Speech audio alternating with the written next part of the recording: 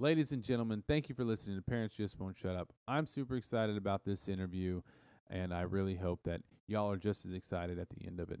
I interviewed Kelly Stone. She ran for Texas Railroad Commission. She got more votes in the state of Texas than Elizabeth Warren did, so that definitely says something about how awesome she is. She's a comedian, and on top of that, she's a badass mom. So please stay tuned, listen to the whole 2 hours of it. And I don't know, man. Just enjoy the show. It was a fun one to interview. And, well, I guess that's about it. Thank you. No one ever talks about how hard it is to raise kids. Well, I mean, everyone talks about how hard it is to raise kids, but I don't know. No one ever talks about how great kids are to raise. But either way, this is an episode called Parents Just Won't Shut Up. And it's for parents to listen to other parents talk about their trials and tribulations. Because kids are great. I mean, kids can be assholes, but they're still great. You can be pissed off at them, they're still great. It doesn't matter. Because we love our kids, no matter what. And, we just want to keep talking about it as much as we possibly can. So welcome to an episode of Parents Just Won't Shut Up. Let's shut up and listen to this episode. Good grief. So are we starting over? Well, we're not really starting over. Okay. I saved the other stuff. I'm just going to put it intermittently. I think that's going to be the best one. But there was no recording of the dog pooping. No. Your dog shit on my floor in the room as other malfunctions were happening. Uh-huh. And it was like weird and awkward. I was starting to feel insecure. Your dog took a shit in the middle of the room. He did. Now I don't feel so bad. Okay. Yeah, I mean. Because nothing warms up a crowd like just like dropping trout, just duking on the stage. Yeah, no, exactly. So. Oh, man. Tell me how many kids you have. I have 2 kids. 2 kids, 4 pregnancies. Really? Yeah. Okay. Sometimes they don't always stick. Yeah, that's true. All 4 unintentional. But the 2 that lived are still alive. Mm-hmm. I've maintained. You've managed to keep those plants alive. They exist, and they are actually thoughtful. No, I've met your 2 kids. They're very thoughtful. They're amazing people. One of them can't spell to save his life. Like we really got to work on the writing and the spelling. Does he have like an actual thing about it? Because I can't spell, but I actually have a block in my brain. But I don't know. It's probably it's likely because some of the stuff that comes out, I'm like, really, Romeo? But they could read everything. They read out loud just fine. But he also could assemble something that involves physics and engineering. No big deal. And I'm like, but how do you spell that? Yeah. The other day, he actually, one of my oldest kid, he said, "No, I didn't read the directions, but I understand physics." Yeah. What's back there? Where the dog is? A lot of tools. All right. I think he'll be all right. Yeah. He's not gonna hurt anything over there. Might knock something that just knocks him out. Yeah. No, if you just hear a quick yelp, he's asleep. It'll be a self-induced coma. Well, yeah. So I'm here, and that's the thing. So. Yeah. No, but he's fine. He can run around over there or over on the other side. It doesn't matter at this point. I mean, yeah. The whole reason I even brought him with me was because I didn't want him to poop inside. Well, I mean, technically, you won that battle.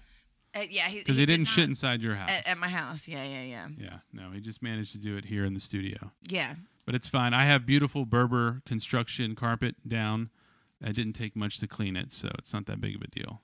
Yeah, you guys, listeners, Sean actually did the spraying and the scrubbing. I just did the picking up of the solid matter. I think you did the hardest part of that, though. I don't really want to pick up the dog poop, but I don't mind getting it off, the remnants of it. Kelly Stone wants to get rid of a dog that she's fostering. Well, what kid were you just talking about? Which one's the real sweet one that can't spell? My older one, he is. It's interesting. Like he's figured out how to rig. Like when when he was much younger, he connected the wagon to his bicycle because he wanted a pedicab so badly, right?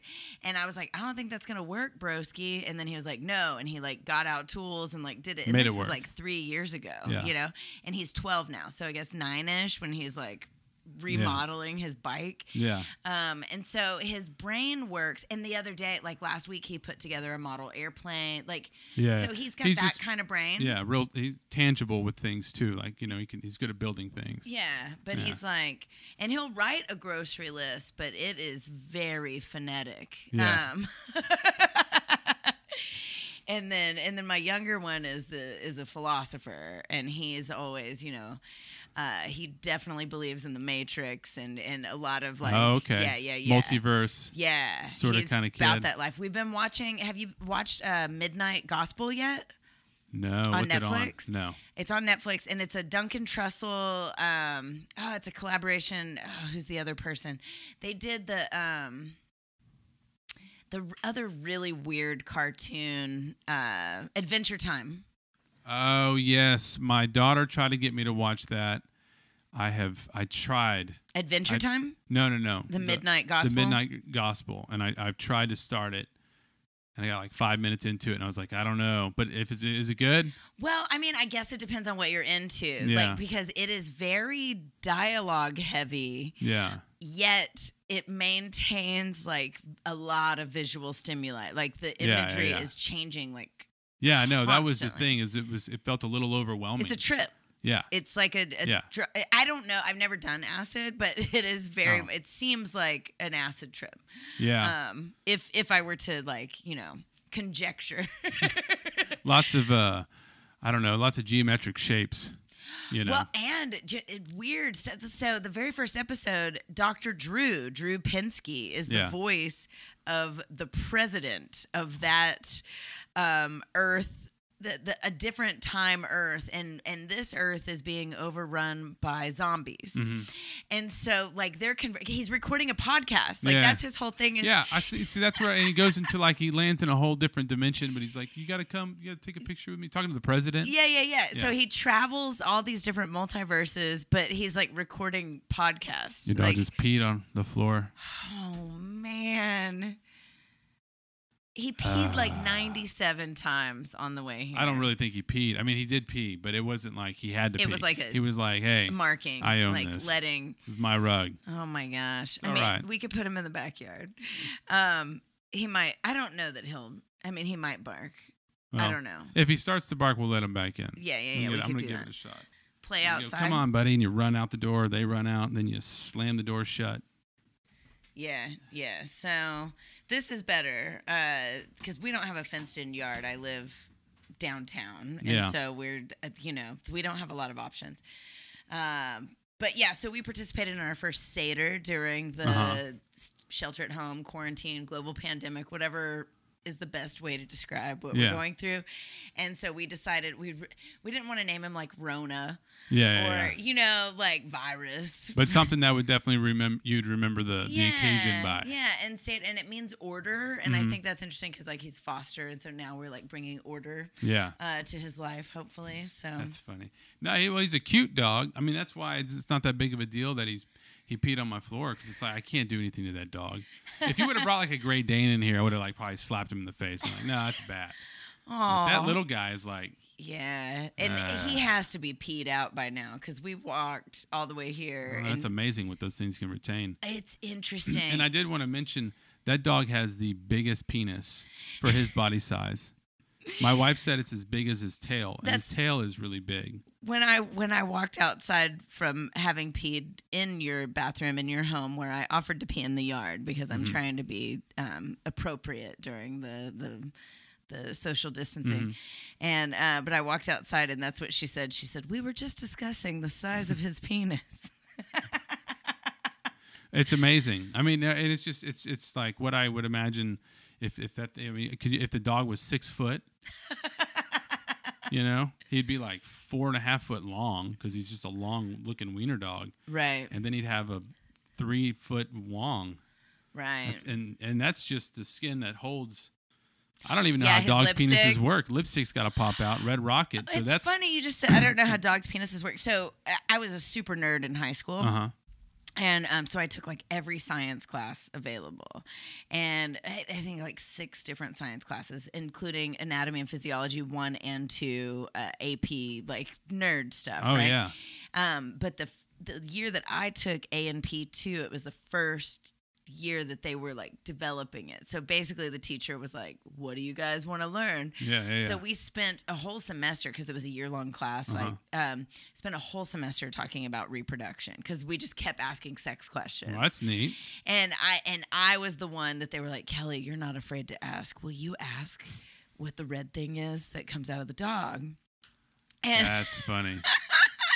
And I did. I was like, what's the red thing that comes out of a dog? And he was like, well, that's his penis. Yeah. And so basically, like, the furry part is the foreskin. Okay. And it's that's like why that pulls back. Yeah. And then the penis is the red part that comes out. Yeah. And I had never seen in my whole life until recently, after getting this foster dog, another male dog ejaculated all over him. And I had never seen... That's funny. That process. Yeah. Until a couple weeks ago. That's really funny. Yeah. That's insane. I don't think I've ever actually seen a dog ejaculate, period. I never had. And I was like, oh my gosh, it's happening. It's happening. Yeah, those are those moments where you're like, it's happening. I need to let this happen. It's happening. It's a natural thing. And then that's where I noticed, because I had a girl dog. Like in my adult life, I had a girl dog, right? Yeah. And so this is my first boy dog. And but I have noticed when his lipstick starts to come out a little bit that there's even a hole at the end of it, like a urethra. Yeah. Which does make sense, because then they pee. Yeah. And so, but I always thought of it as a lipstick that was like, yeah, like enclosed. Yeah. Like just a full, no opening. It's just the tube. Yeah, so I think that level of anatomy is very similar to yours, where the urethra is for both urine and semen. Yeah. Man, well, this just turned into a great educational hour for me and dog penises. No, and I needed to know. That's what I do. Yeah. No. So you don't do it right now, but you did work at the college, and you were a sex ed teacher. I don't want to So I worked at the university from 2008 until 2019, and I actually was there from 02 to 04 as well. I had a little stint, and then I went away. I was tired of being condescended to for only having a bachelor's degree, so I decided to leave, that's not good enough. Go get my master's. Yeah. And then, and that was at the University of Texas at Austin, in Austin. Yeah. And then I left and I lived in Philadelphia for a couple of years. And I was actually in a doctoral program for human sexuality education, but I withdrew from the program because I was very displeased with the program.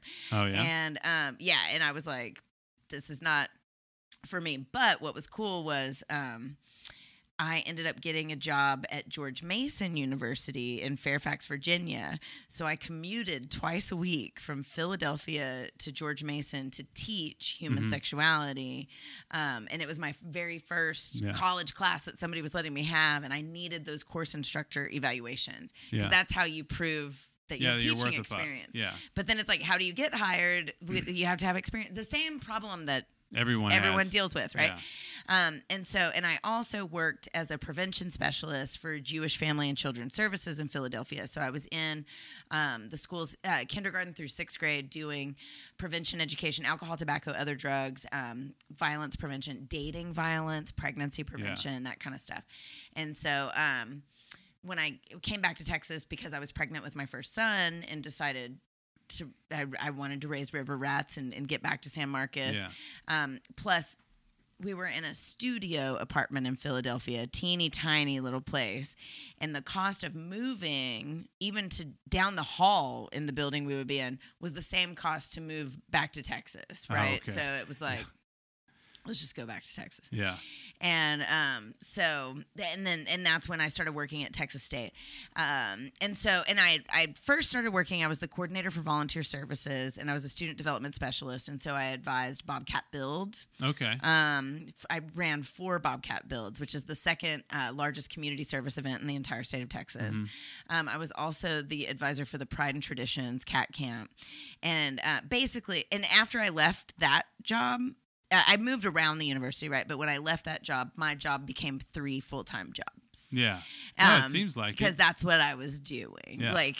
But this wasn't this. You weren't teaching any classes. You were I just okay. You were. But I wasn't like a full-time. Yeah. So when you're in student affairs, you're only allowed to teach 1 class. That's all they allow. And so from 2008, I always taught 1 class a semester.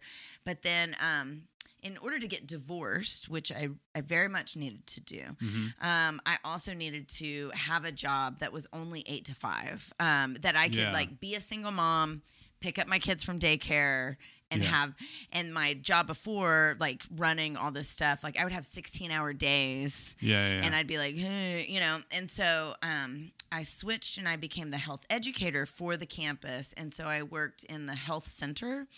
And each semester I did hundreds of presentations. So I was the gal that came into all these different college classrooms, teaching people how to put condoms on, talking to people about acquaintance rape. I did, and it wasn't always sexual health, like, because I'm a certified health educator.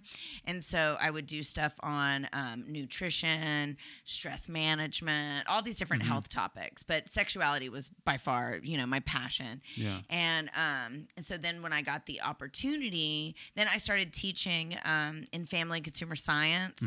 And I knew they had a human sexuality class. And so I had submitted my resume and I was like, yo, I really want to teach this class. And they were like, well, what if you taught policy? And I was like, sure. Because it's a foot in the door. And that's a lot of the things is like you have to play these games. Well, what kind of policy though? Like whenever they say, what do you teach? Family policy. Like family policy. And you talk about like policy for like people that are writing the policy. Like you're teaching them how to, explain that. I guess explain the. So I was in a department, or actually it was a school, and then the departments are under the school, of family and consumer science. Yeah. And so it housed nutrition, fashion, interior design, child development, consumer affairs, basically those majors, right? Yeah. And there was a class called family policy, so my undergrad is family and consumer science. And I had to take family policy as an undergrad. And so it's a capstone course for those students. Every student in that whole school graduating, they have to take this class about issues, regulations, laws, policies that affect individuals and families at the local, state, and federal level. Okay. And so they were like, would you teach this? And I was like, sure. Well, it just sounds like a good eye-opening course. If everyone has to take it, it's like taking a course of just the basic anthropology. It's just eye-opening. Yes. Like be less ignorant. And that's a part. Yeah. And that's what I sort of struggle with as we've evolved in the way that higher education is looking and is playing out. Yeah. I took a lot of classes I was required to take that expanded my knowledge, my thoughts, my experience. They weren't necessarily training me specifically in a skill or a profession, but it was giving me a university education. And we have so bastardized what we are doing with education. And so now it's very like everything's very specialized. So vocationally focused. And it's like then go to a trade school. Yeah. Then go to a vocational school. No, that's the way I feel about it. Because I remember when I was younger, I used to think about going to college, and it was like, well, if I'm going to go to college and I don't want to take math, I shouldn't have to because blah, blah, blah, because I'm paying for this. Now that I'm older, I kind of understand the whole reason why you take all those courses. And it's mainly just, for me right now, it'd be just a hell of a refresher, But on top of that, it's just I lost my train of thought on that, man. But the just the basic opening up all those fucking doors for your brain. Yeah, I mean, even like the art history or like the perspective, I was like, whoa, I didn't know about fertility, statues and early art, like, and these things. And then it does connect, right? But so I taught this course. I started teaching full time in 2012. Okay. And each semester I had 3 sections of the family policy class, sometimes 4 sections, and that's considered full time. And then one of the only professor that taught the sexuality course, left to go to A&M. Like she got a different, and she I was like, out. hey, who's gonna be? And then there were some departmental dynamics where they wanted to get rid of it. They were like, no, we're just going to get rid of that sexuality course. And then the chair of the department was like, Kelly can teach it. Yeah. And why would we send their money away to other departments to take this class? We want to keep their money. I mean, you got to think about the business of it too, right? And so when I started teaching it, it was only offered during one summer session once a year. That was the only thing. And the cap on it was 35 students. And by the time I left, I had more than 90 students. And they just kept growing my section. They did not grow my pay or give me a TA. And so, like, to go from 35 students maximum to more than 90, that's triple. That could be 3 classes. 35's a handful. Oh my gosh. And I can imagine, 35's a handful, 90's ridiculous. Yeah, and that was just one class. But you had fans. People liked you. Oh, my class, the day that registration would open, my class would close. Like it would fill up that day. So it was undeniable that like I was well liked, right? And a lot of students there, of course, Keystone has haters, right? Yeah. But a lot of I've students, never met one. I've met many. But a lot of students found both my policy class as well as my sexuality class to be just, very eye-opening and really helping them to think before they place judgment. Yeah. Because so many college students, because a lot of them are white, there's a lot of white privilege, and they don't understand the world outside of their lens. Oh yeah. Oh no. That's just called growth. Because it was funny for me. I moved from Austin. I grew up till 96. I moved to 97. I moved to Wimberley, which is a real small little bitty town. And I moved from the big city of Austin. I was still in the suburbs of Austin, but still it was bigger and there was way more diversity. And I remember whenever I first moved to Wimberley, I just saw how like incredibly like closed-minded some people are. And then it was really funny too, because it's like, where are you from? I'm from Austin. Well, what gang you in? It's like, what the fuck? I don't know what the fuck you're talking about. Right. Like I'm still just some odd-looking white boy. Like I'm not in a gang. Right. But then me just getting older though, I thinking about the way that I thought when I was younger. It's just growth. Gosh, I mean, the things that I expected people to be a certain way. And if they weren't, then they didn't, then they were bad people. Right. Yeah. Because it's so narrow in your, and I mean, and this, I don't mean this to sound disparaging, but to give an example of the lack of diversity that I experienced in some of my classes. In one semester, in one section of 30 students, so one classroom, 30 students, I had 4 Brittnys and 3 Caitlins. Oh, wow. In one. And that's not even a joke. No. Those are the real names. Yeah. They were all spelled differently. Oh, man. Real special. Is Caitlin with a C? Is there any of that? Yeah, okay. And then Brittany with like the EY, Brittany with the I, A-N-Y. I think those were the 3 Brittnys. Brittany with a silent GH. Yeah, yes. Yeah. And then in one semester, I had 3 Ashleys and in a row, alphabetically on the roster. And so my roster said Ashley, Ashley. That's great. Yeah. And so very few men in my classes. And that was because it was just, this is the majors. And so most of my men were in my sexuality class. Yeah. I think one time I had a class of 65 and I think I had 3 men in it. I'm sure they learned a lot. I would have taken it. Oh, yeah. I mean, a ton of people. And so, and then I think what you're getting at, where you're asking it, because I'm no longer there, I was targeted and harassed by a right-wing extremist group for being, quote-unquote, too liberal, which, I mean, I taught politics and sex. So that's just one step away from Satanism and Yeah, exactly. And so, and I am liberal, and there's nothing wrong with that. So the university ended up not renewing my teaching contract. Wow. So as of last May, I have not been in the classroom. Wow. And well, I ended up. But you've done other stuff. Yeah, that's what propelled me to run for office. You did not just like curl up in a ball and land in a ditch and was comforted by your 2 loving sons until just now. Yeah, no. I mean, I have definitely suffered, grief and depression and kind of, struggling with my place. And what sucks is I really enjoyed the intellectual stimulation, like on a daily basis. Oh, I feel you. Being challenged and asked questions and facilitating and having to think of like, how do I say that in a different way so that they understand? And I really, really like that challenge. Yeah. And then I was in a relationship. I had a sweetums. I had a boo when all that took place. And so that I stopped teaching in May. And so June was my very first semester in like 7 years of summer to not be in the classroom for summer school. Yeah. And summer school is my favorite. Yeah. I love summer school. I also like the movie. I don't know if you've seen it. No, I don't think so. Oh, you got to look that one up. Okay. Summer School. Okay. We'll get back on that one later. Yeah, I love it because like you'd be like, and let's pick up where we left off yesterday because class is every day. Yeah. And you get to know the students and then you leave and you go to the river. Like it's so great. And I love summer school. And so then I found that like my sweetie was not offering me the intellectual discourse that I so require. Yeah. And so that was becoming burdensome where like they were just kind of waiting for me to shut up so we could go to bed.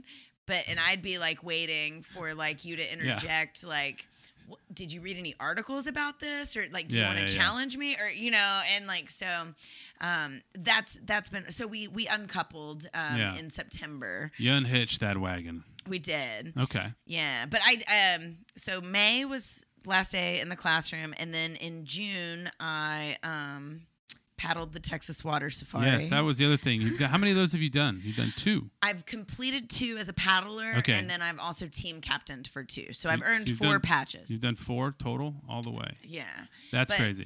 2 of them, I paddled myself, and then 2 of them I supported. Yeah, no, I loved it because whenever I didn't do the Texas Water Safari, but whenever I did. Just a little 2-day stint I did with my son on there. You gave me all the info to where to drop in and where to go, and it was perfect. Yeah. I just sold my canoe. I'm going to buy an aluminum one. That's my big plan, and then we're going to go on I want to go from here to Victoria. Oh. I have some friends that live there, so we're all going to like just do it. Victoria is 200. That's the 200-mile mark. Yeah, it's like we're just going to do the whole drop in at Staples thing and just go. I mean, we're not really going to be a part of anything, right. Other than like we're just going to go and do it. Yeah.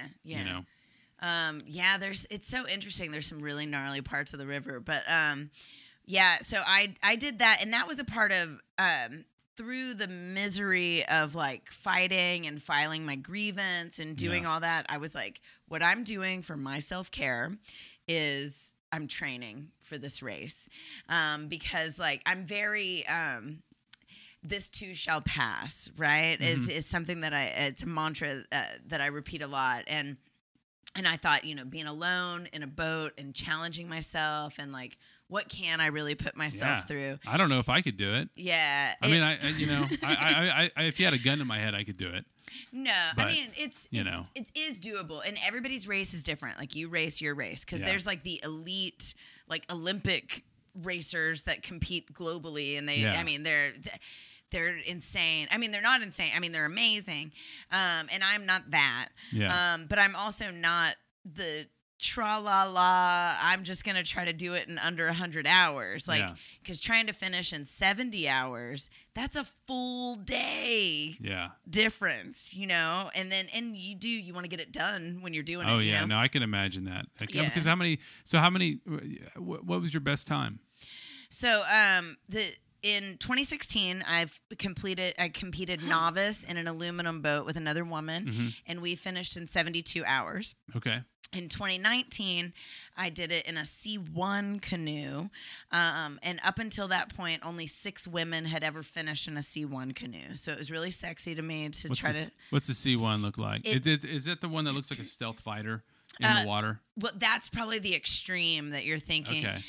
So it is, I mean, it's a big, long racing boat, but it has wings on it. It's really designed for lake paddling. Yeah. And so they say a C1 is the hardest way to do the safari. And That's so funny. that sounded... I saw whenever I went out with my son and we went camping, two times I ran into a lady that was on something like that, you know, and So- she was hauling ass. Yeah, this You know? boat, the C1 does not have a rudder on the back.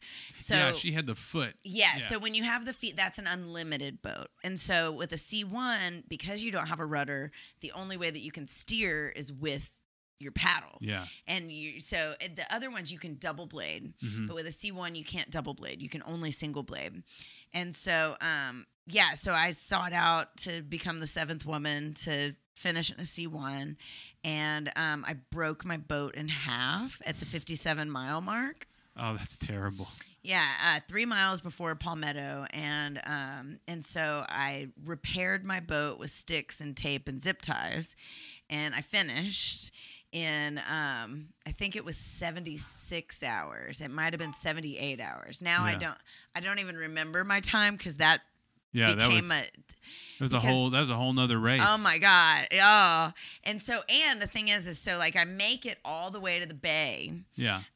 with my broken boat, and then a monsoon hit shit. while I was in the bay, and everybody, like, they were all waiting at the awards, and I Yeah. was still gonna finish in time to make it to the awards banquet when the sky like opened up, and everybody was like, Kelly's out there. Not to send out the Coast Guard for you. Oh, so yeah, so I honestly, I guess I should look, but I think it was 70. It was either 76 or 78 hours that I ended up finishing in. But I finished. Like the fact of that is, like, I finished, and I became the 8th woman. Yeah.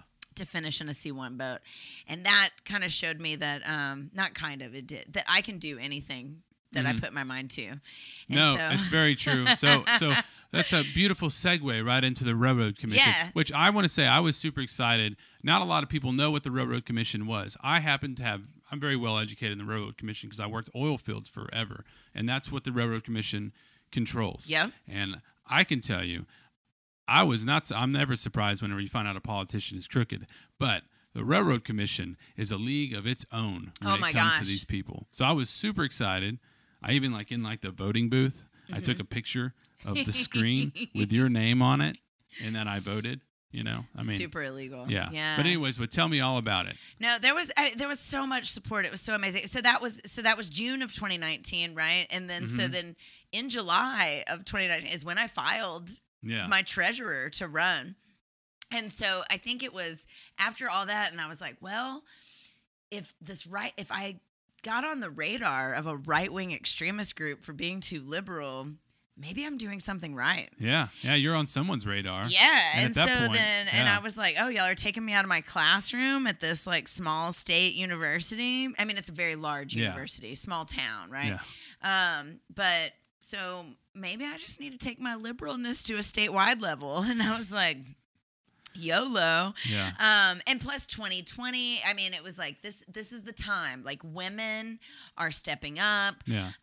And we need more people who are people. Yeah. Well, what was it like being? I mean, because you were on the road, you traveled Texas, and you had you had your boys with you for some of it, for a good bit of it. Yeah, because so my boys, we've been homeschooling, which was actually not a full part of the plan moving into the fall of 2019. Yeah. One of the kids was going to be homeschooling, and then the other one was supposed to start the junior high, and he did. And within a week, he was like, abort. Like, he went to the one Miller. Miller. Yeah, my son goes to Miller. He hates it there, but I mean, I'm not going to homeschool. No, he was like, no. But honestly, since this Corova thing, I've thought about it. I mean, he's doing well. Yeah. You know. So. Yeah. Well, and that's, I mean, and he had homeschooled for a semester at one point. Like, we had a lot of different, I think, philosophical differences through the elementary, including like one teacher got really mad that my kid told her no, and she said, kids don't get to say no. Oh, and I said, oh no, we believe in my body, my choice. Yeah. And we are allowed to set boundaries. Yeah. And then she got really pissed off at me because she realized that her phone conversation she had with me I was sitting next to my children and they chimed in and she was like, how dare you have this conversation with me in front of your children? And I was sort of like, how dare you try to tell me how to live my life with my kids at my house? And I said, we are Team Stone. Like, this is us. Like, y'all are a unit. Yeah, and I was like, this is not about you and your philosophies right now. Yeah. And not that, I mean, I appreciate teachers. I had really amazing teachers. I would not be the person that I am today if it were not for my secondary. Well, and you are a teacher. Yeah, I am. And I get that, like, not all of us mix and match and, you know, and all the things. But I think when it comes to, like, telling me, like, what my kid can and can't do, that's not okay, you know? Yeah. And the reason he had said no what did to he say no about? So she told him to pass out some papers. Okay. And he said no. But then she just got all in a huff about it. Yeah. But when I inquired about it, it turns out that they had just had snack. Mm-hmm. And he had been overlooked at snack and he did not receive snack. Uh-oh. And then he was told to pass out papers. And so he said no as his way of trying to, like, pout and say, like, I didn't get snack and I'm real upset about it. Yeah. But either way, who cares? There's 25 other kids. Right. To have someone else do it. Right. But yeah, and so it was like, and she wrote that in the, like, the stupid behavior folder that they're beholden to, which I also had massive issues with that. Yeah. But she wrote, he told me no. That was all she wrote in the behavior folder. And I was like, what did he say no about? We are allowed to da-da-da-da. Yeah. And then when I asked him about it, he said, like, he hadn't gotten snack, and then she told him to do something for her, and he was like, no. And then when I brought it up on this phone conversation, she went on and on about how she would never starve a child in all of her years of teaching. And I was like, I didn't. Yeah, who cares? You miss a snack. Like, I totally starve. see how you could miss a kid in snack. Like, that's fine. But maybe when a kid says no to you like that, maybe inquiring, like, well, what's wrong? Did something? Yeah, you can either inquire or move on. But those are your two options. Yeah, and then to make an issue of it and put it in his behavior folder, and now you want me to follow up? Well, guess what? Here's the information. So, now my son got in trouble for missing school one time and got sent to ISS whenever he was in, he kept getting detention just during recess. He had to sit on the curb or whatever it was, and but I had to sign like this referral because he was in trouble for missing class. But it wasn't really missing class; he was just late because his mom was dropping him off late. But he was the one getting punished for this, so I had to go talk to the principal. I'm like, I don't understand why you're punishing him for something that is completely out of his control. Right. And she just flat out told me that sometimes it is the kid's fault. And I was like, my son is in the 4th grade. I don't understand your theory, and I don't know why you're a principal. Yeah. Because this makes no sense to me. But anyways, it became a deal, a thing. And then, but after that, she moved on, and the next principal was a wonderful person. So I guess she was just on her way out and just felt like being argumentative that day. Yeah, I feel like, it's particularly in this time of, like, Corona right now and what teachers are doing to still be wonderful and get things. Like, I don't want to. This is not a shit on teachers episode. Yeah, I don't want to be disparaging at all. But we had some different experiences that were not to our family's best interest. Yeah. And so, and I was in a position because I was teaching full time, but my classes were. I'm opening a beer. If you guys are, there's the sound wildly of that. Inappropriate, but perfectly fine. And by beer, I mean this is a Mike's. It's not even a beer. That doesn't count as a beer. Black cherry lemonade. Yeah. Because I don't know what's happened to me, but I have become my mother during this quarantine. I was roommate. She always drank Bartles and James. Oh man. So here I am. But so I was in a position where homeschooling was an option. That didn't mean that it made anything easier for me. It made things a lot harder. Like, I was like I'm a parasitic host. Oh, like, yeah. At you all just times. Always. At all times. And so, and then that means I'm grading papers at 4:00 in the morning and, and all this kind of stuff. But my kids started to do much better psychologically and their emotional, like, they were just like chill and cool. Right. Yeah. And then the conversations that we started having. But so, it ended up being kind of a blessing while I was running for statewide office in a state as big as Texas. Yeah. With my homeschool kids, because then they could go on the road with me. Yeah. And how many kids get to have an experience? Oh no, that's a. I mean, I'm sure there's a handful, but yeah, it's definitely a very unique feeling. Yeah, and a unique thing to see and to meet people and just to see how different cities look and rural areas. And being in these settings where I'm being grilled in forums and they are like, that's my mom, right? Yeah. But then also like they're sitting, like my younger son was sitting in the lobby of this hotel while at the AFL-CIO like big statewide event, and he's like talking to dudes running for Supreme Court and cracking jokes and talking and like meeting amazing people or hopefully can be amazing people. They can also be the world's shittiest some of them people. are real terrible, but some of them were incredible. And so like that was such a unique experience that they could never have achieved in a classroom. And then also too, like as a mom, like I don't know what I would have been doing if I like had to be in El Paso, but my kids had a presentation and then I'm dealing with like having people pick them up and get them to school. You know what I mean? Yeah. So it was really nice. Yeah, to that be able seems to like it'd be do just that. more. It would be more logistics than just taking them with you. You know, because you have to rely on the help. Either you're paying them or they're doing it out of because they're friends. Yes. But you got to rely on other people to like get your shit together. Right. And I don't know if anyone that listens to this show knows about San Marcos, but there's a lot of people around here that look like they got their shit together, but man, they forget things really quick.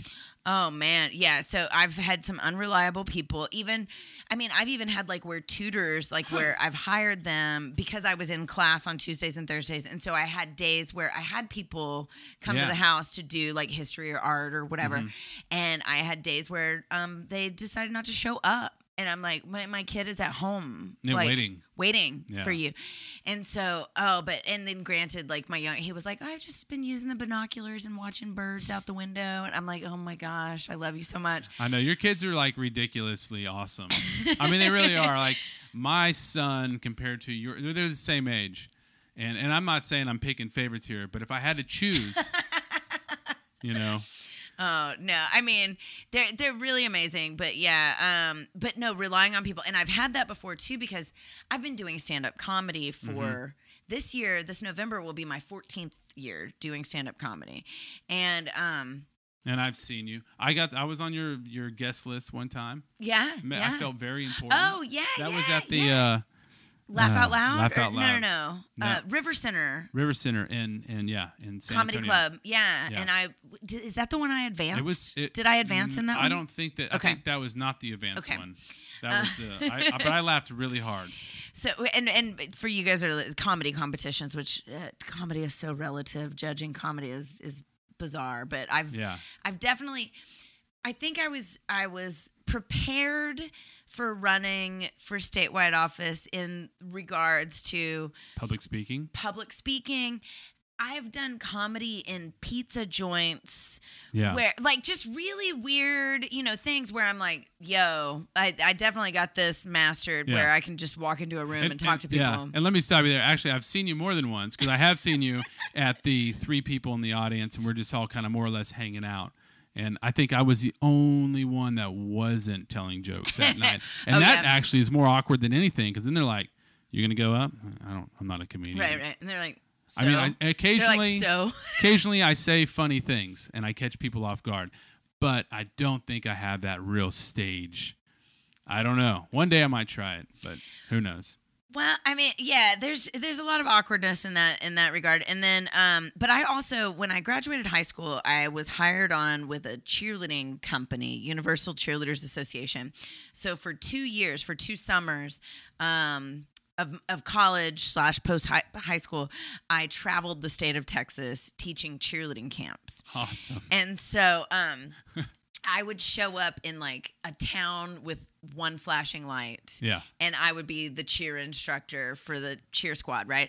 And so I've traveled the state a couple times over in terms of teaching cheerleading camps. And then remember how I mentioned I worked at the university from 2002 to 2004? Yeah.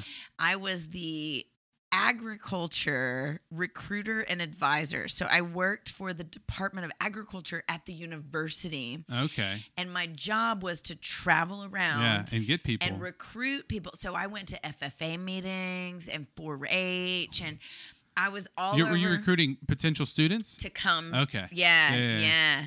And so basically talking to their parents to let their sweet baby Joe Bob. Yeah. Not only it was like a double sell. It was like not only to come to this university, but to major in this particular major. Because maybe they're like, yeah, I do want to study philosophy. You don't really find that at a lot of FFA meetings. But I had to go to the National FFA convention a couple of years. I had to set up a booth at the Houston Livestock Show and Rodeo for 3 weeks. Oh my God. And I was like hockeying. Do you know the hokey? Like, yeah. When you're sweeping, like at the restaurant? I was raised at I was raised in Steiner Ranch. Okay. So, and it was still a ranch when it was Steiner Ranch. So I was hockeying cow shit out of my recruitment booth constantly all day, you know? And so I've definitely paid my dues, or I've been in a training program that led me to, I think, to take my balls out and set them on the table. And be like, yeah, I'm going to run for statewide office. Yeah, might as well. No, I love it. I mean, it's a great story. It's fucking wonderful, you know. And I don't know, what did you do? How good did you do in the race in itself? So I got 21% of the vote. So I did not advance to the runoff, which was disappointing because we thought that I would. That we knew for sure there'd be a runoff because there were 4 candidates. And unless one sweeps the whole nest. And then that was also like, well, if I could do that, that'd be amazing. But I was not the party pick. The TDP was not impressed with me. They did not want me.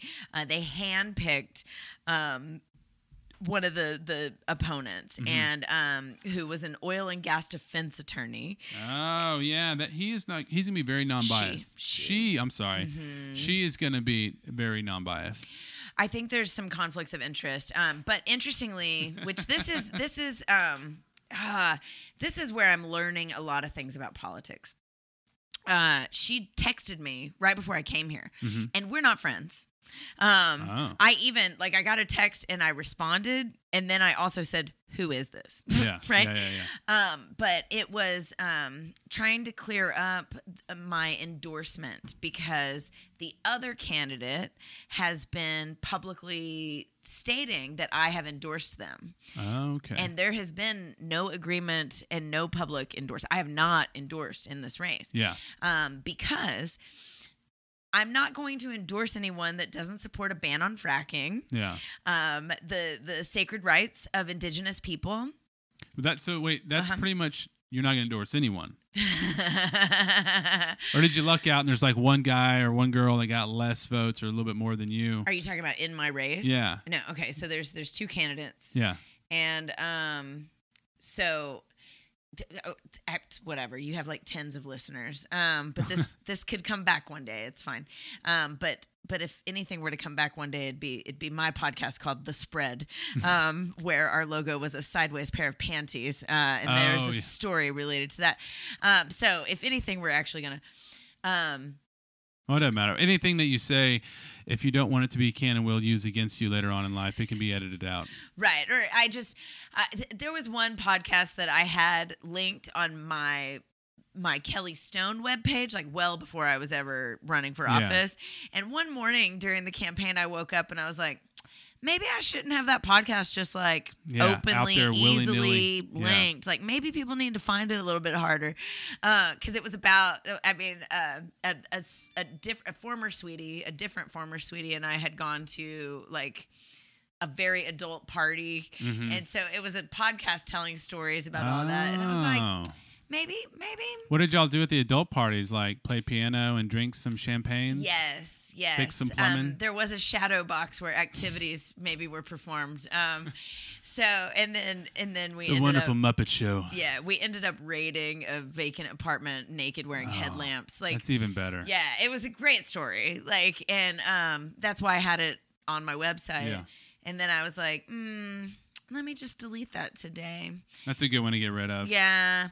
So this podcast is the least. No, yeah. Like I said, this podcast is a grower, not a shower. Yeah, like when I asked you about your listenership, I used to take a lot of pleasure in the Google pen drops of where our listeners all across the globe. Yeah, I have one in Pakistan. That's cool. And Israel and Ireland. So I have 3. I don't know where Yeah, we were doing a little bit better than you were. We were in like about 1,000 a week. I was pretty happy with my one in Israel, one in yeah. Afghanistan or wherever the hell they're from. I don't even remember now. That's how significant they are. We were 3 gals talking about sexual exploits. You Yeah. know what I mean? Oh And no, you're so- gonna get Yeah. Well, and I don't mean to say, it's gonna be easy. I don't know. I don't know what the hell I'm doing half the time when it comes to like publicity for this. I just paste some stuff on Facebook and gets out there and people listen. Yeah. So, but I was very novice Yeah. as a candidate, just in general. Obviously, it was my first time. So things. Although I've been teaching about policy, right? Like, Yeah, well, that's I know the thing. how like, the bread is made, or like Yeah. like I know like some of the elements of it and things to ask and question and teaching students about like Social Security policy Yeah. and what FDR did, all these kind of things, but like how people negotiate endorsements. Mm-hmm. And like this is all new information to me, Yeah. right? And that's one of the things is like when you lose, which I did. Yeah, you're still in the race. Well, then the goal is to push Yeah. them to the left, Yeah. right? And so, like, I'll endorse you like if you Bernie take. Sanders, Yeah. right?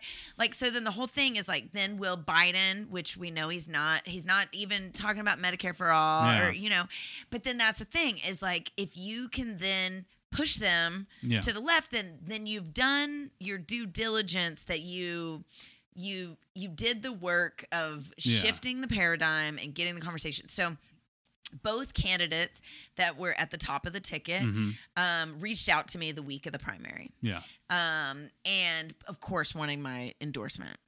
And so I emailed them both in the to field. So like it was the same email, not trying to play games. I'm very Yeah. It's my whole goal has transparency. so much. Well, that's scary to people, though. I bet you the fact that you did a double email, they were like, she's trying to double dick us. There's something going on around here.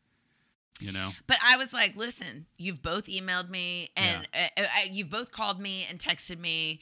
I'm leaving to go to the mountains because right after I lost, I was like, well, you know what? Me and Yeah. the kids need a break. Where'd you go to Guadalupe Peak or something? No, we went to Dillon, Colorado. Oh, okay. We're a little bit further north. A little fancy it sounds, but it's because I'm very lucky to have the network of friends that I do. Yeah. And I crowdsourced it and I said, hey, the boys and I want to go on a vacay. Everybody knows I just lost. And all it was the boys' requirements were a cabin, a hot tub, and snow. Yeah. And so we could have been in the middle of the woods. Like it did. Yeah. Mountains were not a requirement, right? Yeah. Snow, cabin, hot tub. And I had people that were like, I've got a cabin and a hot tub at the beach. And one of my like, kids not was gonna like, my ginger kid is like, I hate the Yeah. beach right now. Are you serious? And it was like they suffered enough with me Yeah. traipsing them around. We drove round trip to Nacogdoches one day Oh, man. from San Marcos That's a hell of a to trip. Nacogdoches and back. We were in the car 12 hours. Yeah. That's a solid. And I spoke for 10 minutes and we like drove up, pulled in. I walked straight to the podium and spoke. Yeah, and then did the your thing. event was over. And then we got back in the car and drove back. And they are holding that over my head. They're like, you made us go all the way, Yeah. So I was like, fine. My needs are unimportant in this trip. Yeah. Cabin, snow, hot tub. Because mine were sleep. Yeah. Sleep, bed, sleep. Yeah, just Feed me.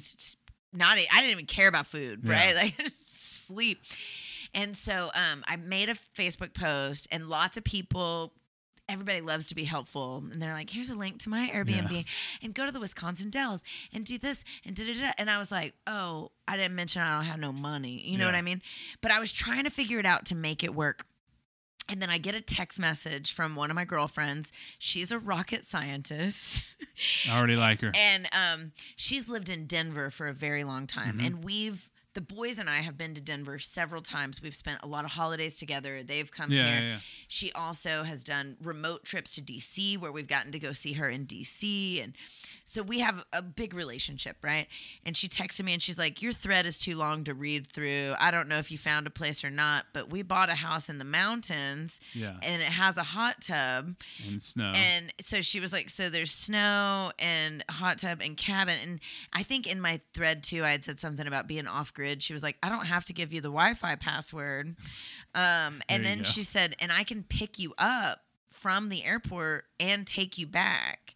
And she calls me while I'm walking, and I walk into my apartment and I look, and flights were $49. Oh man. And I was like, sold. Done. Going. Yeah, that's awesome. And so, I mean, it was the cheapest, really nice vacay. But so I email them and I say, I'm going to the mountains. You've reached out to me. Yeah. I will not endorse, and I have not endorsed any candidate publicly unless they support a ban on fracking, sacred rights of indigenous people, the rights of nature, like very left, like human rights kind of things. But I was like, if either one of you are willing to support these platforms, I will endorse and it's all or nothing. They can't like be like, well, I'll give you the indigenous rights, but we can't ban fracking. Well, isn't that interesting? I know, because honestly, like if I was gonna like try to do this out with you, right, I would go with indigenous rights as a staple. But then that's where we're dealing with the pipeline situations, and they're digging up the graves of. This whole thing is disgusting. Yeah, and it's because of the fracking that then they're saying they don't have the pipeline capacity, so then they're shoving it through. And so it's all interconnected. It does make sense that it's really have to be. It's all interconnected. And this is all pre-corona, right? I mean, not really, because corona, started in 2019, and here we are having this discussion in March 2020 where I'm sending them these emails and I'm like, I'll endorse you if you go left, right? And one of the candidates I never heard from again, and I think totally took it as an F off, like from me, right? But that could have been a response back like, hey, can we negotiate here, right? And I get back from the mountains, and a couple days later, one of the candidates sent me a very legal letter. It was an attachment, and it was like agreeing to everything I asked for. And was like, thank you for this opportunity. I would really like your endorsement. I will do all these things. Well, I like that. And I was like, all right, I didn't expect that. I didn't expect that. And then I was like, well, what do I do with this, And then so then we set up a meeting, and I was like, well, when are you going to put this stuff on your website? Yeah. When are you going to be public? And then it was like, well, you have my letter. Well, you have the letter. And I'm like, but that's not anything. And then, and part of it too is I still have campaign debt, which I didn't know about. These kinds of things. It's like being a student, graduating. You're like, I got it. No, you don't. You're still in debt. And that actually happened to me too. The university wouldn't release my transcripts because I still owed $800 after I graduated. So how could I be ignorant of this? But so I still have campaign debt, and not that it's like quid pro quo or whatever, but sometimes when you endorse and then fold your campaign into theirs, they will then cover your debt, right? Yeah. And maybe it's because then they're acquiring your lists that you've spent a lot of time and money building for fundraising and all these kind of things. And so I sent an agreement of my list, like my mailing list, my email list, my this. I did not give any of this data over. Yeah, you're just like, I'll consent to this. Here's an agreement, and we would have to do a joint press release, a joint press conference, because I will not endorse unless these platforms are coming out of your mouth and are met instantly. Right? Yeah. And so that text message that I just got before I came to record this podcast was, did you endorse this other candidate because that's what they're saying? Oh, okay. And I just wanted to check for accuracy. And my immediate response, and I had no idea who it was. If it was a reporter, I didn't know. But it doesn't matter because it was a you text didn't endorse message. anybody. Yeah, and so my immediate response was no. Yeah.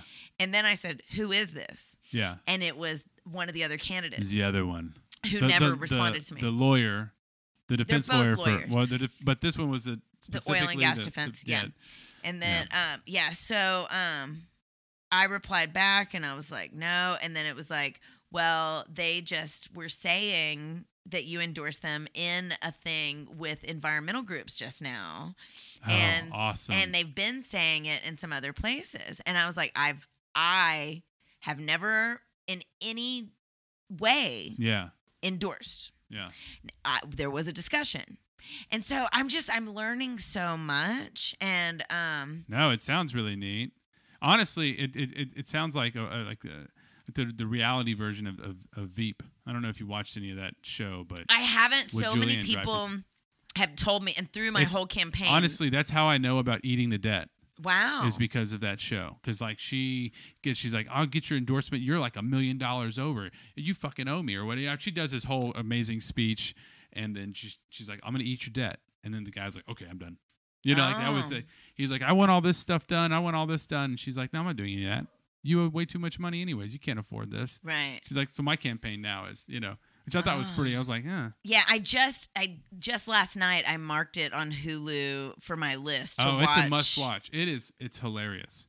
And I need to, and also Parks and Rec. That's the other one that everybody's like, Kelly. Never seen that one? No. Man. I don't watch. I'm busy. Yeah, I that's don't true. watch. I know. Yeah, you do. You say a little busy, No, it's very true. I don't watch a lot of TV. And also as a comedian too, I think sometimes I worry, not that I like am shy of watching things, but like I worry about jokes getting in my head and then trying to remember if that was my own idea or someone else's. Yeah.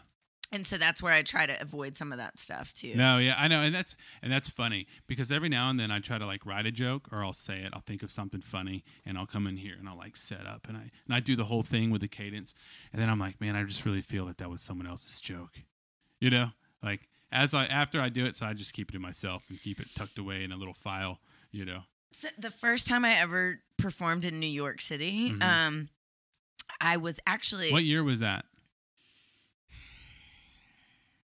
2007. 2007.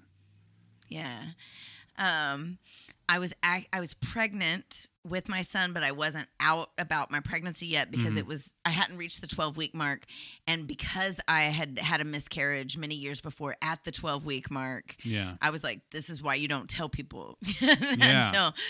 And so I was like secretly pregnant, which was funny because there was one point I was at an event where we were playing drinking games, but I was just drinking Hawaiian punch. But nobody knew. Yeah. And then also like at the bars, like I would have like cranberry juice and club soda with a lime. Yeah. And nobody knew. You know what I mean? Yeah. Before Topo Chico entered the bar scene, if I don't drink, and I mean I used to, but whenever I quit drinking, I'd still go to the bars and I just would walk around with a Coke with a lime in it.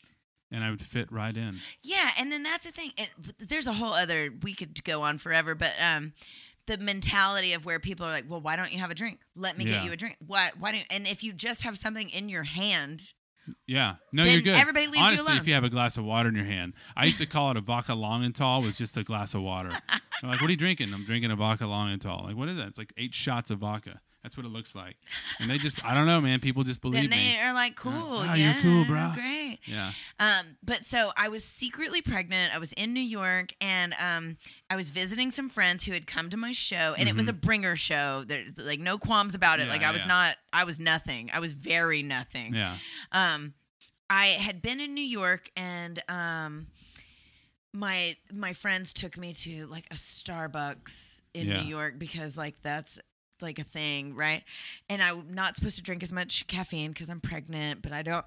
And so I'm asking the Starbucks person and I'm like, is there any way that like I could get like a coffee that's like some caffeine and like some like a decaf, like kind of mix it. Yeah. And literally the barista was like, I'll have a half calf, like yells it back, right? And I was like, oh, it has a name. I had no idea, and I felt so stupid. And so then that night in the performance, I tried to tell a joke about that or say something about it, which was terrible. I was very your terrible. Experience at Starbucks. And I was so new to comedy. And to be honest, they actually video recorded that set, and I have it on VHS. Oh, I want to watch But I haven't seen it. Like, I still have yet to see it, but I own it. You have the VHS? I have the VHS, and says Kelly Stone, New York Comedy Club. Do you have a VHS player? I have a friend Otherwise, that I would has have one. seen it. Oh, okay. Yeah. So that's really just where you're at with it? Yeah. I have. Wow, this is like epic, though, because, I mean, that's like old as shit now. Yeah. That's great. Yeah. I have a VHS tape of me doing stand-up comedy. Like, Yeah. if anybody wants to question when She I broke started. out in 2007 when they were still using VHSs. But I remember that I talked about the half-calf situation, right? And then like a year later, I saw a movie with Will Ferrell, like a soccer movie. Yes. Kicking and Screaming. Kicking and Screaming, yes. And there's like a whole half-calf thing that happens, a scene in there. And it's basically exactly what happened to me, where the barista like says, "Oh, I'll have a half-calf," or whatever. And I was like, I swear to God, I'd never seen this. You never know. You could have been sitting in a room with someone that was just a writer, you know? But then that's the thing too. It's New York. Everyone in New York's a writer, or it's like the set of Friends. Well, that's my only images of New York that I know. There's so many shared experiences. Yeah. That's why there's like, well, I was flying on an airplane, and there's so many comedians that talk about airplane experiences, right? And so like, ordering at Starbucks is not unique to the comedian that talks about it, right? And that's why you hear so many people talking about Tinder, and this and that. But then it's that spin, or it's that twist. Yeah, it's the way the surprise at the end of the joke, the absurdism, or whatever. And so, but I do try to avoid. I try to avoid as much as possible having other thoughts in my head, because it's pretty full already. Yeah. That's really hilarious. I will make this the most chronological discussion ever, and you can start talking at any timeline of your life. Oh. I have to listen to these fucking episodes so many times. So I was getting a Mary Kay makeover when I started my period at age 11. Oh, is that really what happened? Yeah. It didn't happen like that for me at all. When you started your period? Yeah, no, I was not getting a Mary Kay makeover. Yeah, my mom had just started selling Mary Kay, and we were all at the kitchen table, and she was using me and my friends and like going through the whole spiel of like the 7 toners and all the different all the products shit you need to put on your face. Then makes your face like break out. Yeah. And then you're like, oh, I need it. And it's like, it caused that. And I remember like having to pee real bad, and then I went to the bathroom, and there it was. Yeah. And I was like, getting a Mary Kay makeover. Oh man, no, mine was I was riding a bicycle up a flight of stairs, and I fell back onto the seat, and that is the only time that's ever happened to me. So I know it's definitely not the same. I didn't have my period, but I broke a seal in some part of my body, and I threw up white foam and bled behind this corner of a house, and cried for about 2 hours. That's horrifying. I know. It was horrifying. I was all alone. I couldn't move. I was pretty paralyzed. This one time I pushed a kid out of myself in my bedroom. Nope. That one takes the cake. Yeah. No, so, but no, earlier, because just earlier today, because when we were talking outside, but you mentioned how you don't want your ex-husband in your new home, or your home period, because he put up bugs. So it seemed like it was interesting. Oh, that's where I was like, what do you want to know? Yeah. But I mean, like, what happened? You have 2 kids with a guy. Well, yeah. And then two miscarriages. One was with him. One was a different partner. Recent. It was a blighted ovum. Have you ever heard of a blighted ovum? No, but is that the one? Is it where it? I'm thinking of the one where the egg sticks to the fallopian and doesn't actually go into the womb. Oh, that's ectopic. Ectopic, yeah.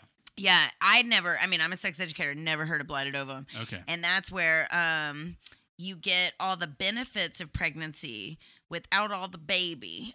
So you have an amniotic sac and a placenta that attaches inside your uterus, but you don't have there's cells? No baby inside. There's nothing brewing. And so it will eventually expel itself. Okay. Is it dangerous? So it can be, Okay. right? Yeah. So that's where I knew something was wrong, and I didn't have health insurance, and so I went to go get an abortion because I was like, I know that I am riddled with mutant, and I don't care what your ultrasound says, you know. Yeah. And then sure enough, in my 24-hour make sure you know what you're doing, you bad evil woman screening. Oh yeah, that's right. The provider said, this is not a viable pregnancy. Yeah. So and you're flip the absolved screen from all your around. sins. No. And flipped the screen around and showed it and was like, there's nothing inside That's of it. You have a wild. sac attached. Yeah. You have this, because I had like the HCG hormone and I was peeing positive pregnancy but it was like, I know that some parts came out of me. And so wild. I know that there's something wrong, you know? And, so instead of having to pay the $800 for the abortion, I would have gotten a deal so that it was only like $760 because there wasn't all that baby in there. Oh man, let's hold on. I want to price this out. Let's just say an abortion costs $800. Mm-hmm. You're paying for obviously the overhead of the building, the tools, and the implements that they're using, but somewhere in there, that fetus is only worth $30, $40 bucks. Yeah. Mm-hmm. Man. Yeah, it's real interesting. That is interesting. And so again, I feel like everything that happens in my life, it's for me to learn, right? And this too shall pass, but it helps make me a better educator. It helps make me all the things. But so that was one of the miscarriages because I didn't have the $760. Yeah. And so he said, it was right around Christmas. He's like, we're going to close up for Christmas, or I'm going to go away. And so if it hasn't expelled itself by January 5th, then call me and we'll remove it, right? Okay. And starting December 27th was when it began. It took 5 days for everything to come out. December 27th, 28th, 29th, 30th, 31. So on New Year's Eve was when it concluded. So my new year, I was like, good God, that is like a new year. Yeah. And this is why I think women should just rule the fucking world. Is because I can't. I thought I had a kidney stone one time, and I immediately rushed myself to the emergency room because it hurt a little bit. Yeah, and I at one point, during that 5 days, one of the days I paddled in a 6-man boat, the Cowboys boat, while I had like meat parts coming out of me, and but I never mentioned it to them the whole time. One of the days I hosted a dinner party. And something fell out into my drawers and rolled down my leg. I had to like excuse myself to the bathroom. And it was like, it looked like a piece of umbilical cord, like a chunk. Yeah. And I was like, ah! Yeah. But the first miscarriage, I was 23 years old. And baby daddy, who fathered the children that I've made that exist, we got accidentally pregnant in the first month of dating. So you're on your pink cloud high horse of the relationship and you get knocked up. No, yeah, like, not at all. Like, because I thought he was a weirdo, like, to begin with. Oh, you were just... Yeah. And then this happens, and then he even said, he was like, well, if you are pregnant, do you want to get married? And I was like, that's not a serious question, is it? And that we were working at Bum's Billiards. Are you familiar? I was here for Bum's. Mm-hmm. Yeah. So I used to be a bartender and a cocktail waitress at Bum's Billiards. I knew a bartender that worked there very shortly for a while. This was like 99, 2000. Oh no, mine was way later than that. Mine was like 2000 in 2001. 2010. Okay, yeah, because then 9/11 happened during all this, and actually, the one of our door guys at Bum's Billiards, who lived with our manager there, he overdosed and died of OxyContin. Wow. They would like crush up Oxy and snort it. Yeah. And he overdosed and died, and his obituary was in... Okay, so the San Marcos Daily Record used to print at 11 a.m. each day, was when the newspaper would print. And so I used to receive a subscription to the Austin American-Statesman. And so on 9/11, my newspaper had been on my doorstep since like 4:30 in the morning when Yeah. it got delivered. So that day's news was not in the paper. But then the San Marcos paper printed at 11 o'clock that day. So they and got it all the had yeah. the 9/11 story. And so the guy that OD'd, his obit was in the same in the same paper. Yeah. Like you Okay, opened yeah. it and it was. And so that was kind of crazy. And the reason I also say that is because Baby Daddy, he ended up then taking the job of the guy that died Oh. and his room and becoming the roommate Mhm. with the other guys. And then a couple months later, our manager overdosed on OxyContin and died Nice. as well. Yeah. Not before he pulled out 6 of his own teeth. And I have pictures of that. But he got in a man. fight and he pulled out 6 of his own teeth on Like with on a pair of drugs pliers? with his own hands. With his own hands. Yeah. So it was a dark time. Yeah. It was a dark time. Yeah. And so I got knocked up instantly. Mm-hmm. And he was basically like, "Well, do you want to get married?" And I was like, "No." 1955, it sounds like the most logical thing in the world to do. Right. And then a couple weeks later, I instantly told everybody too that I was pregnant. Yeah. Because in my family, you get pregnant when you're a teenager and you tell everybody and you have your babies. Yeah. And my grandma, my mom, my sister, everybody, teenagers, Mm-hmm. babies. And I was 23. And so I was like, and I already had a degree. And Yeah. You're like, I was the professional one that got pregnant. Yeah. But I was like, well, here I am, knocked Yeah, up. And then a couple weeks later, we're at the bar and somebody else, they were like, well, are y'all going to get married? And he was like, well, she won't answer me. And I was like, oh, wait, Yeah. you're serious. This was is a real serious? conversation that you had with me. Because maybe do something nice. Is that the proposal? Like make dinner? Like, Yeah. I don't even know. You know what I mean? And so all of it was pretty yucky, but then, and I was, I guess, feeling desperate. I don't know. So then I agreed, yes, we're going to do this. And so we set a wedding date for March 23rd. And on January 13th, Mm-hmm. I was working at the bar when my body exploded, Mhm. and so ended up in the ER. And then they sent me home. Basically, I was in the process of a miscarriage. Yeah. But they didn't ever say that, and they were like, "Go home, rest." And then it was like I went to take a shower, and it just was Yeah, like it all- so yeah. much.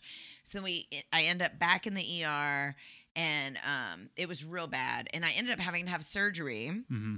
Which was a DNC, because they couldn't get all the matter out. And so I had to have an abortion procedure to save my life. Yeah.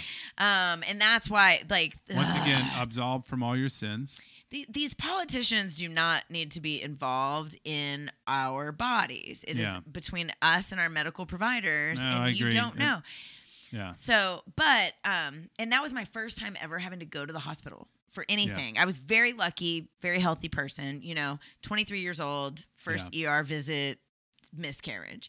And right after the doctor said, I think I've gotten everything out, but I'm going to send in, I want you to have an ultrasound to make sure, because if not, you have to have it removed, Yeah. And so it was like open door, closed door, like really bad sitcom. The doctor walks out and the nurse walks in. Yeah. And then she goes, "Man, looks like there was a massacre in here." That's what the nurse said? That's what the nurse said. Wow. I love how, I doctors and nurses, I love them to death. I think they're great people, but man, they can become desensitized Oh, yeah. and then Yeah. lose a filter. Yeah. You know? And so that's when Baby Daddy looked like he was going to jump up and rip her face off. Yeah. And I was like, calm down. When you work here long enough, your Yeah, sense of humor turns sick, Yeah. right? And I think we never said this, but I think that this is sort of how it was like, let's prove to everybody that's not why we were getting married. Oh, Like, yeah. brilliant. We had the miscarriage, the abortion. And we did bond out of it. It was Yeah. it was pretty traumatic. And so then we had our wedding 2 months later. And so I never, ever, ever should have gotten married is basically, you know what I mean? And we were married for 9 years. Mm-hmm. He did not work for 5 of those Wow. years. The first year and the last 4 years. Okay. And so that first year was real hard. Yeah, I can imagine so. And all my friends were like, "Oh, the first year is just hard. Yeah, he's It's misunderstood. It's hard. It's hard." And so, and then we got him a job where he worked nights. Mm-hmm. And I worked days. So we basically had It's just like a roommate really situation. separate lives. Yeah. And then when we had our days off, like we could go out and drink and, have sex and, and it was fine. It was manageable. And so that lasted for 6 years until I got accidentally pregnant again with my oldest son. Yeah. And it turns out the reason I got pregnant was because my body had evolved to where I had a 33-day cycle, and I had a 28, 29-day cycle previously. And so, now your math was wrong on your dates. Yep. And it is that feeling, like I see all these people, they do their Facebook posts or like where they surprise the partner, they open a present or like it's this special, like we're having a baby. And I remember us laying in our loft bed from IKEA in our studio apartment, like very near the ceiling, and me saying, pretty sure I'm pregnant, which I had already taken tests. That seems like one of the best openers for a movie. Right? Like just like you cut in, it's just there's the bed there, the whole thing, you're seeing the ceiling, you're just seeing like eyes and mouth or something, and that's the first thing that gets said in the movie. Yeah. It's a good opener. The second line from him was shit. Yeah. Oh, that's it. And you know what I mean? And Cut so to it black. was like, and then that's Yeah. And so I'm glad that we moved back to Texas because of like some social support and stuff like that. But then reproducing and doing that really put a magnifying glass on why we never should have been together. All of those sort of things. And so I started my chess game. Oh, and then I also got accidentally pregnant again immediately. I had a 6-month-old baby when I got pregnant again. That's crazy. That's unheard of. It's not a little bit. It'd be like some people get pregnant. My dad was real close. Yeah, there's like They were true 11 Irish months- twins yeah. are like 9 or 10 months Yeah. apart. My dad was Mine were- 11. Mine were 15 months Yeah, apart. yeah. So I had a 6-month-old baby when I got pregnant again. And actually, this will be a good wrap up or tie in with what we're talking about right now because it was the Bush stimulus checks that Boom, I remember those. that got me pregnant. I got that check. Yeah. So he wasn't working. And I had one baby, and I was losing my mind and I was busting my booty and all the stuff. And we could barely pay for everything, right? And so that stimulus check, I was like, oh, thank goodness, we're going to be able to pay our utilities and we're going to be able to do this. Yeah. And the check hit, it was either on Friday or Saturday. I don't remember, but I do know Mother's Day was on Sunday. And so the check hit on Friday or Saturday, and as soon as it hit, he ran out and spent it because Bush said, go shopping. Go shopping, yeah. And he's a true believer. He was prior military. Yeah. So he was like, we're not supposed to use this. And then also I'm like, well, what if I just then wanted to use it to go shopping? You know what I mean? But you go shop. He ran out to the outlet malls that we have here in San Marcos and bought a Michael Kors purse and a Michael Kors watch. And that basically was the stimulus check, right? Is that the stuff that says MK on it? Yes. Okay. So that stuff's real expensive. Yes. It's super gaudy. Yes. You still have it? I got rid of the watch. Okay. I still have the purse. I don't use it very often. It's a really good purse. Oh, I'm sure it is. Yeah. And the thing is like, so I've never had a good purse. And also I'm more of like a fanny pack or like a vest with pockets, like I don't really, but I was a new mom, having a good purse, and I also had been practicing abstinence because everything disgusted me, and I'd never gotten my period back because I was still exclusively breastfeeding. I had a 6-month-old baby, and so I engaged in marital activities of thanks. Yeah. Thanks for the purse. For the purse. Here's and a the baby. watch. And the watch. Here's a baby. But and I didn't even. Yeah, and it was an accident. I didn't know. Yeah. And by That's the time funny. I figured it out that I was pregnant, I thought that I was 8 weeks pregnant. Mm-hmm. And my midwife was like, let's just get an ultrasound, get you dated, just so that we know. 14 weeks. Oh, good God. Pregnant. And I was like, oh my God, like this one's here. Like, it's stuck. And so I was like, I guess I got to tell people. And I was also like, oh my God, Bobcat build. Like, I have to tell work. So I ended up having the 2 babies. And then when the second baby was 3 months old was when I was like, I really want to separate. Like, this is not, there was so much bad. Yeah. And also he wasn't working. Like, and so it was so stressful. And he literally got on his knees and begged for me to not separate. And my goal for separating was to make it work because I am not a quitter. And I was like, if we separate and you can do these things and make these improvements, then maybe we can resolve this, you know? And he begged not to. And then 2 years later, still nothing on the list had been completed. And the whole time I had been playing a chess game. Yeah. Very strategic. Yeah. Yeah. And part of that was leaving the one job to become the health educator so that I'd have less hour. And so everything, I was moving pieces.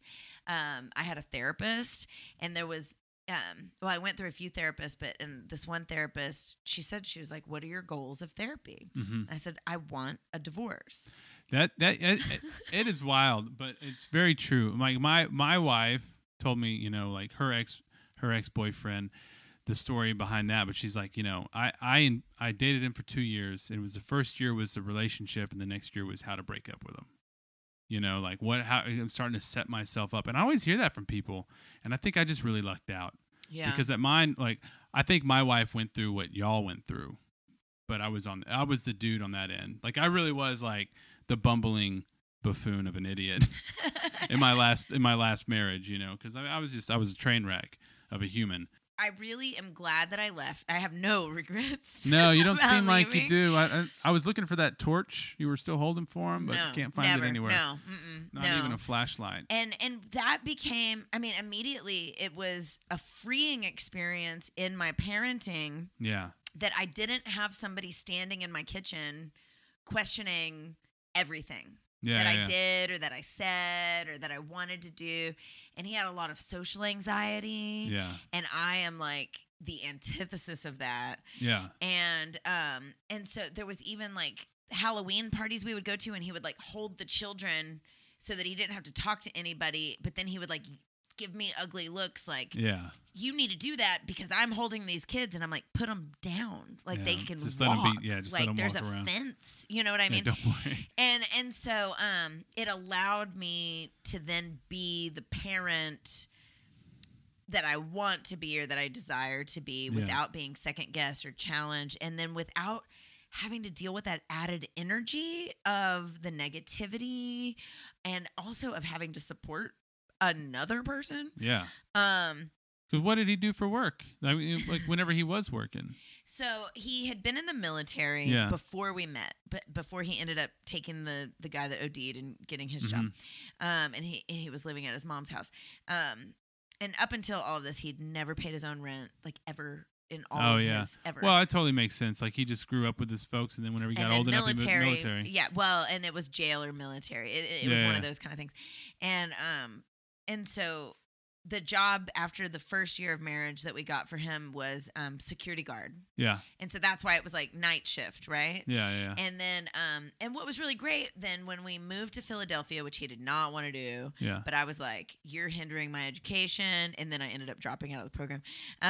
But we moved to Philadelphia, and he got a job doing security at the Art Museum of Philadelphia, which was really cool. That's really neat. Yeah. And I mean, if you're going to be a security guard anywhere, if you're going to do it at like a night shift at the museum, it's going to be pretty cool. It was way cool, except he didn't have to wear like a security guard uniform. He wore like a suit, and he was like a supervisor. And so it was like probably the best job he's ever had, you know? And there was one point when they were dedicating the Rocky Balboa like statue, but it wasn't a statue of actual Rocky. It was a statue of Sylvester Stallone as Rocky. Yes. It was a prop from the movie. But there was this event where they were dedicating it, and he got to escort Sylvester Stallone around the art museum. Great. And so, like, that was cool. And then it was like, and I had my friendships in Philly. And so Philly was a good time, but then I got knocked up, right? Yeah. So, but basically security. And there was one of his security guard jobs that he had where he got in trouble because they had caught him on camera going through people's desks and stuff. Like he was very... Oh, he was nosy. Yeah. I mean, was he stealing shit or was he just one of those Never weird, stealing. curious people? No, just always like very snoopy. Yeah. And he said that was one of the first ways that I learned that people look in other people's medicine cabinets when they're in the bathroom at somebody's house. Yeah. That's never even occurred to me. I know. I've never done that either. It's never occurred to me. The only time is if I'm like having an emergency and I'm like, oh my God, please tell me there's a tampon in a drawer. Yeah. Or, you know what I mean? Yeah. But other than that, like I've never. And that's where he was like, if you leave me alone in a house, like I will look through everything. And then that's how you had mentioned. So when I was planning the divorce and starting to come out to people about it, but still secretly, because it was like, hey, here's the next step. But he could probably feel the energy.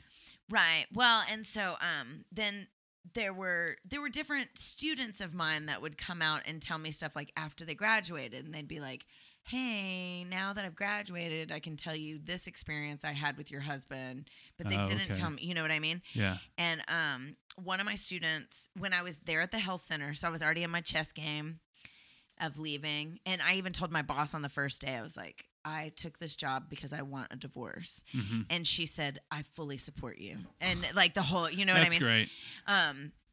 But I was having lunch in my new job with one of my former students, and we were sitting out on the balcony of the health center, and he said that he had hung out with my ex socially on a weekend that was supposed to go with me to visit my family and take the 2 baby children in the car. Yeah. And instead, he opted out of that trip, huh? At the last minute when we were leaving. And then he was like, no. And so I had to travel by myself with these 2 babies. It was the most horrifying. And my family was like, please go sleep. We are taking these children. And they were like, you look so terrible. And then on the drive back, it was torrential rain, and I had screaming babies, but I couldn't pull over because I didn't know what to do. So I was just, and then when I got home, he never even came outside to like help unload the car or do anything. Like I was unloading baby. It was like the most horrible weekend of like motherhood. He sounds like a swell person. And it turns out that whole weekend that I was dealing with that, he had this former student over to like drink beer, smoke pot, like hang out. And during their hanging out time and their bonding, he revealed that apparently in the early days when we first started dating and married, because that all happened kind of instantaneously, he had bugged my apartment for that whole first year. Was it just video or was it just sound? Audio. So audio? When that's what I meant. When he was in the military, he was a communication specialist. Okay. So he knew all these things. And so he had done that the first year we were together. That's and wild. I was finding this out 9 years later. And actually, it's somebody that works with your wife now, but she was giving me a ride home from the health center from a Men Against Violence meeting that we had. And I revealed this to her. And she worked at the Hayes Caldwell Women's Center, which is like our domestic violence. I've been there. And she was like, Kelly, I've heard a lot of abusive stories. And she was like, I've never heard anything like this. Like, yeah, that's a whole nother level. I mean, that's just a whole crazy form of like manipulation and control. Yeah. And triangulation that like, he had something go on in his life that led to some crazy shit. Oh, for sure. And that's, and actually leaving his family was also one of the biggest reliefs of it, is that I didn't have to have these people. You don't have to be uncomfortable around them when you go see them. Yep. Now, and that's the way I was with my ex's family. None of them liked me. I didn't really like any of them, and it was real obvious that I was very unwanted, except for 2. There was an uncle and an uncle and aunt that loved me, and I liked going to see them because I could ride their horses. But other than that, no one else liked me, so. Yeah, I think they liked me enough, but I just wasn't willing to accept the violence and the level of it was not, and I had it written into the divorce decree that his parents are not allowed to be alone with my children. Oh, that's good. So are they they just fight all the time? I mean, they just there was one story when I was in Philadelphia, and we hadn't reproduced yet, but all the sisters had children, pretty much, except for one, she didn't, but and one of the sisters had called me and was very upset, and we talked about it, that the mother had put her hands around one of the children. She was 3 years old. The niece was 3 years old, and she was being a snotty little 3-year-old at a restaurant, being snotty to grandma, and grandma put her hands around the child's neck and started trying to choke her in the middle of the restaurant. Oh, good grief. And there were lots of these stories like that, and that's where I was like, no. Well, yeah, that's an unnecessary amount of trauma that anyone needs. You will never be alone with my children. Yeah. And we had an agreement about that while we were married, but that was I wanted it in the decree. I wanted it to be established because I figured he could get desperate and need a babysitter or you know what I mean? You don't know. People do it all the time. And I needed that to not be an option. Yeah. So that's where we are. That's wild. So where is he at now then? I mean, Here is he's a local guy? I don't know him. I've never met the guy. I guess I don't really need to though, because I'm your friend. Yeah. I mean, if you piss me off, I may endorse him. You know. Yeah, no, and he's very engaged with the children. Yeah. And has a great relationship with them, and they love him very much. And but we do not have a co-parenting relationship. Yeah. He refuses to speak to me. He's actually berated me and yelled at me in front of them, even post-divorce, and said that I could die and disappear, and you know, like really ugly. No, things. it's a shame when it's like that. You know, my wife and her ex-husband and I, all three of us co-parent. You know, the Merced, her daughter. Yeah. And then he's actually helped with Zeke. You know, just bouncing back and forth every now and then. Wow. And that's wonderful. Yeah. I mean, it truly, truly is wonderful because I don't have any co-parenting with my ex. Yeah. You know, it's the same kind of deal. Like she would. Oh God, I remember one time she refused to meet me at this certain one spot, so I had to go to this other spot. You know, she had all the power; she was in control. So I was like, okay, so we go to like this big parking lot that's full of cars. I'm like, where are you at in the parking lot? She goes, oh, you're just gonna have to find me.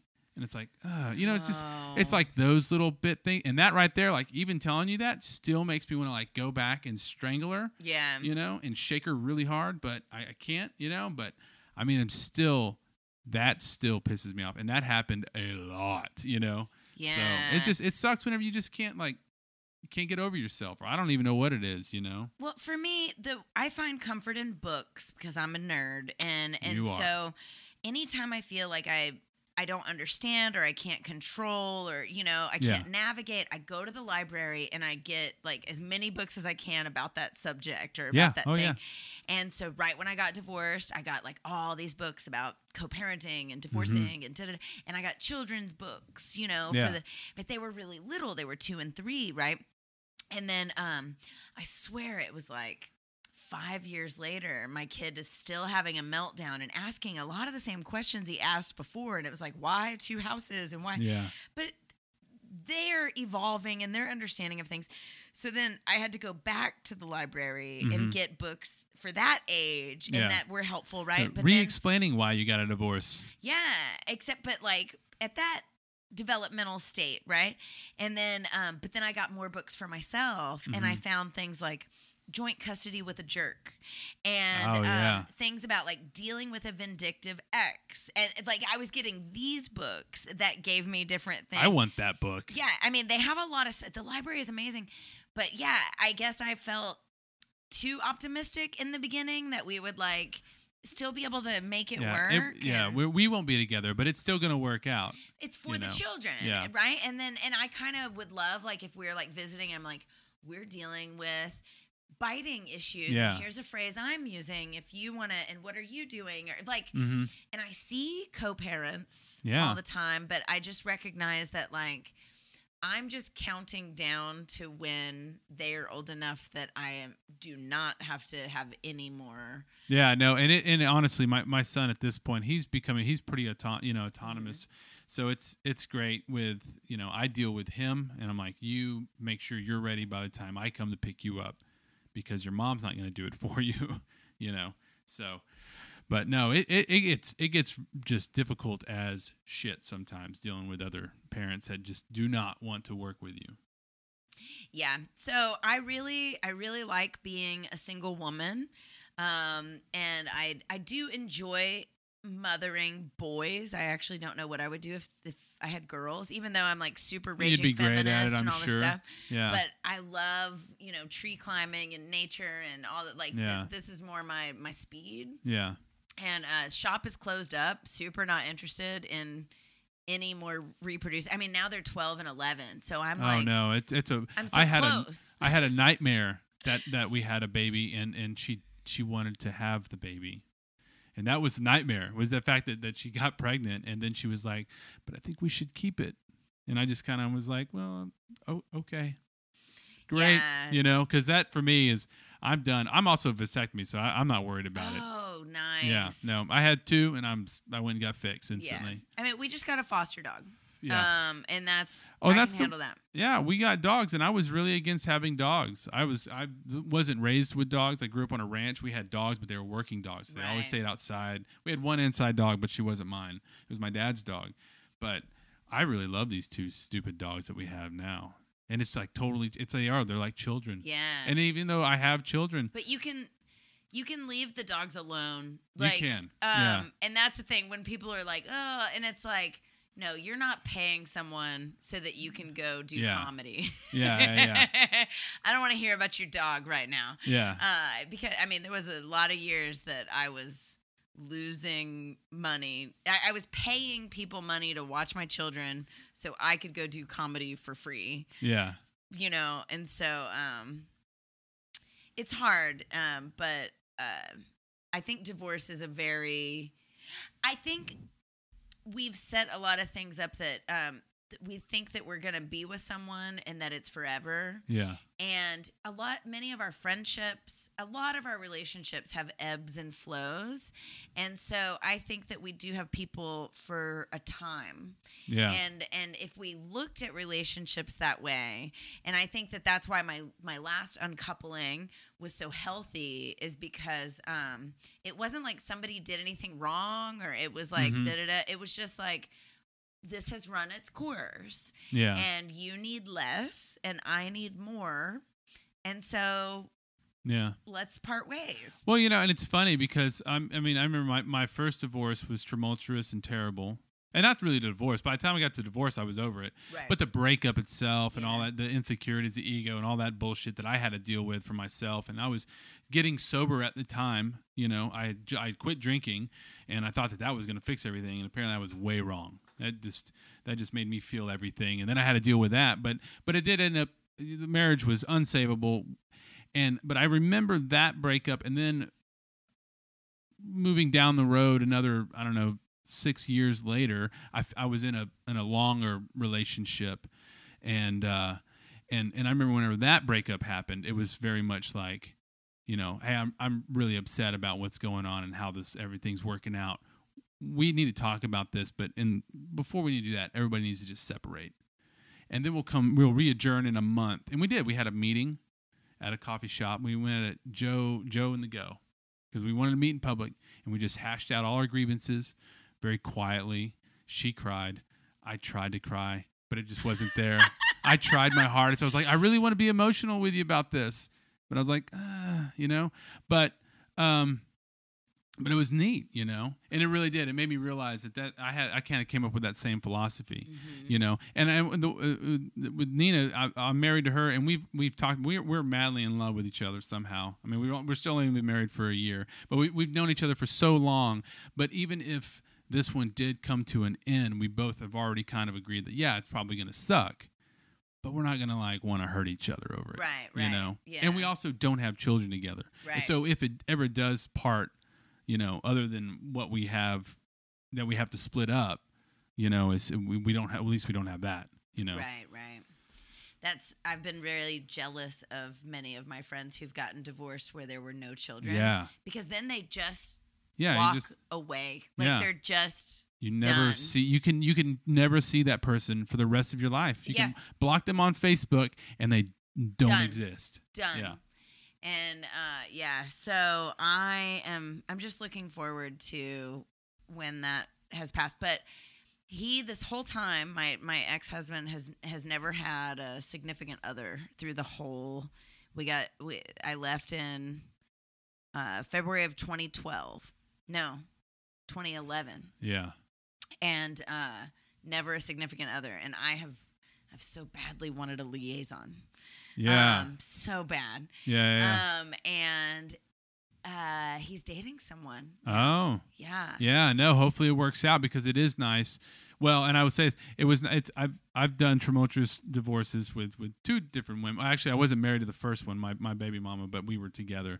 But I did. I've gone through some of her boyfriends whenever we couldn't communicate. Mm-hmm. You know, I've talked to the other guy, and you know, sometimes it worked out, sometimes it didn't. But for the most part, it was nice to sometimes just hear a different voice that was like, "I'll take your concern and pass it on, sir." Right. Well, You and know? I think too, like maybe this is assumptive. Not maybe. I know it's assumptive, but that I feel like another woman would even be like, "Okay, our summer plans. So when are you going to have the kids?" I know. Yeah, no, I And agree with that. Then Yeah. those questions would come up because I ask, and it's just like whenever. Yeah, I'm open. I'm wide open. Whatever. And so Yeah. I would like to calendar. I would Yeah. love. There was a point early in the divorce where I was trying to make these shared calendars on Google and Yeah.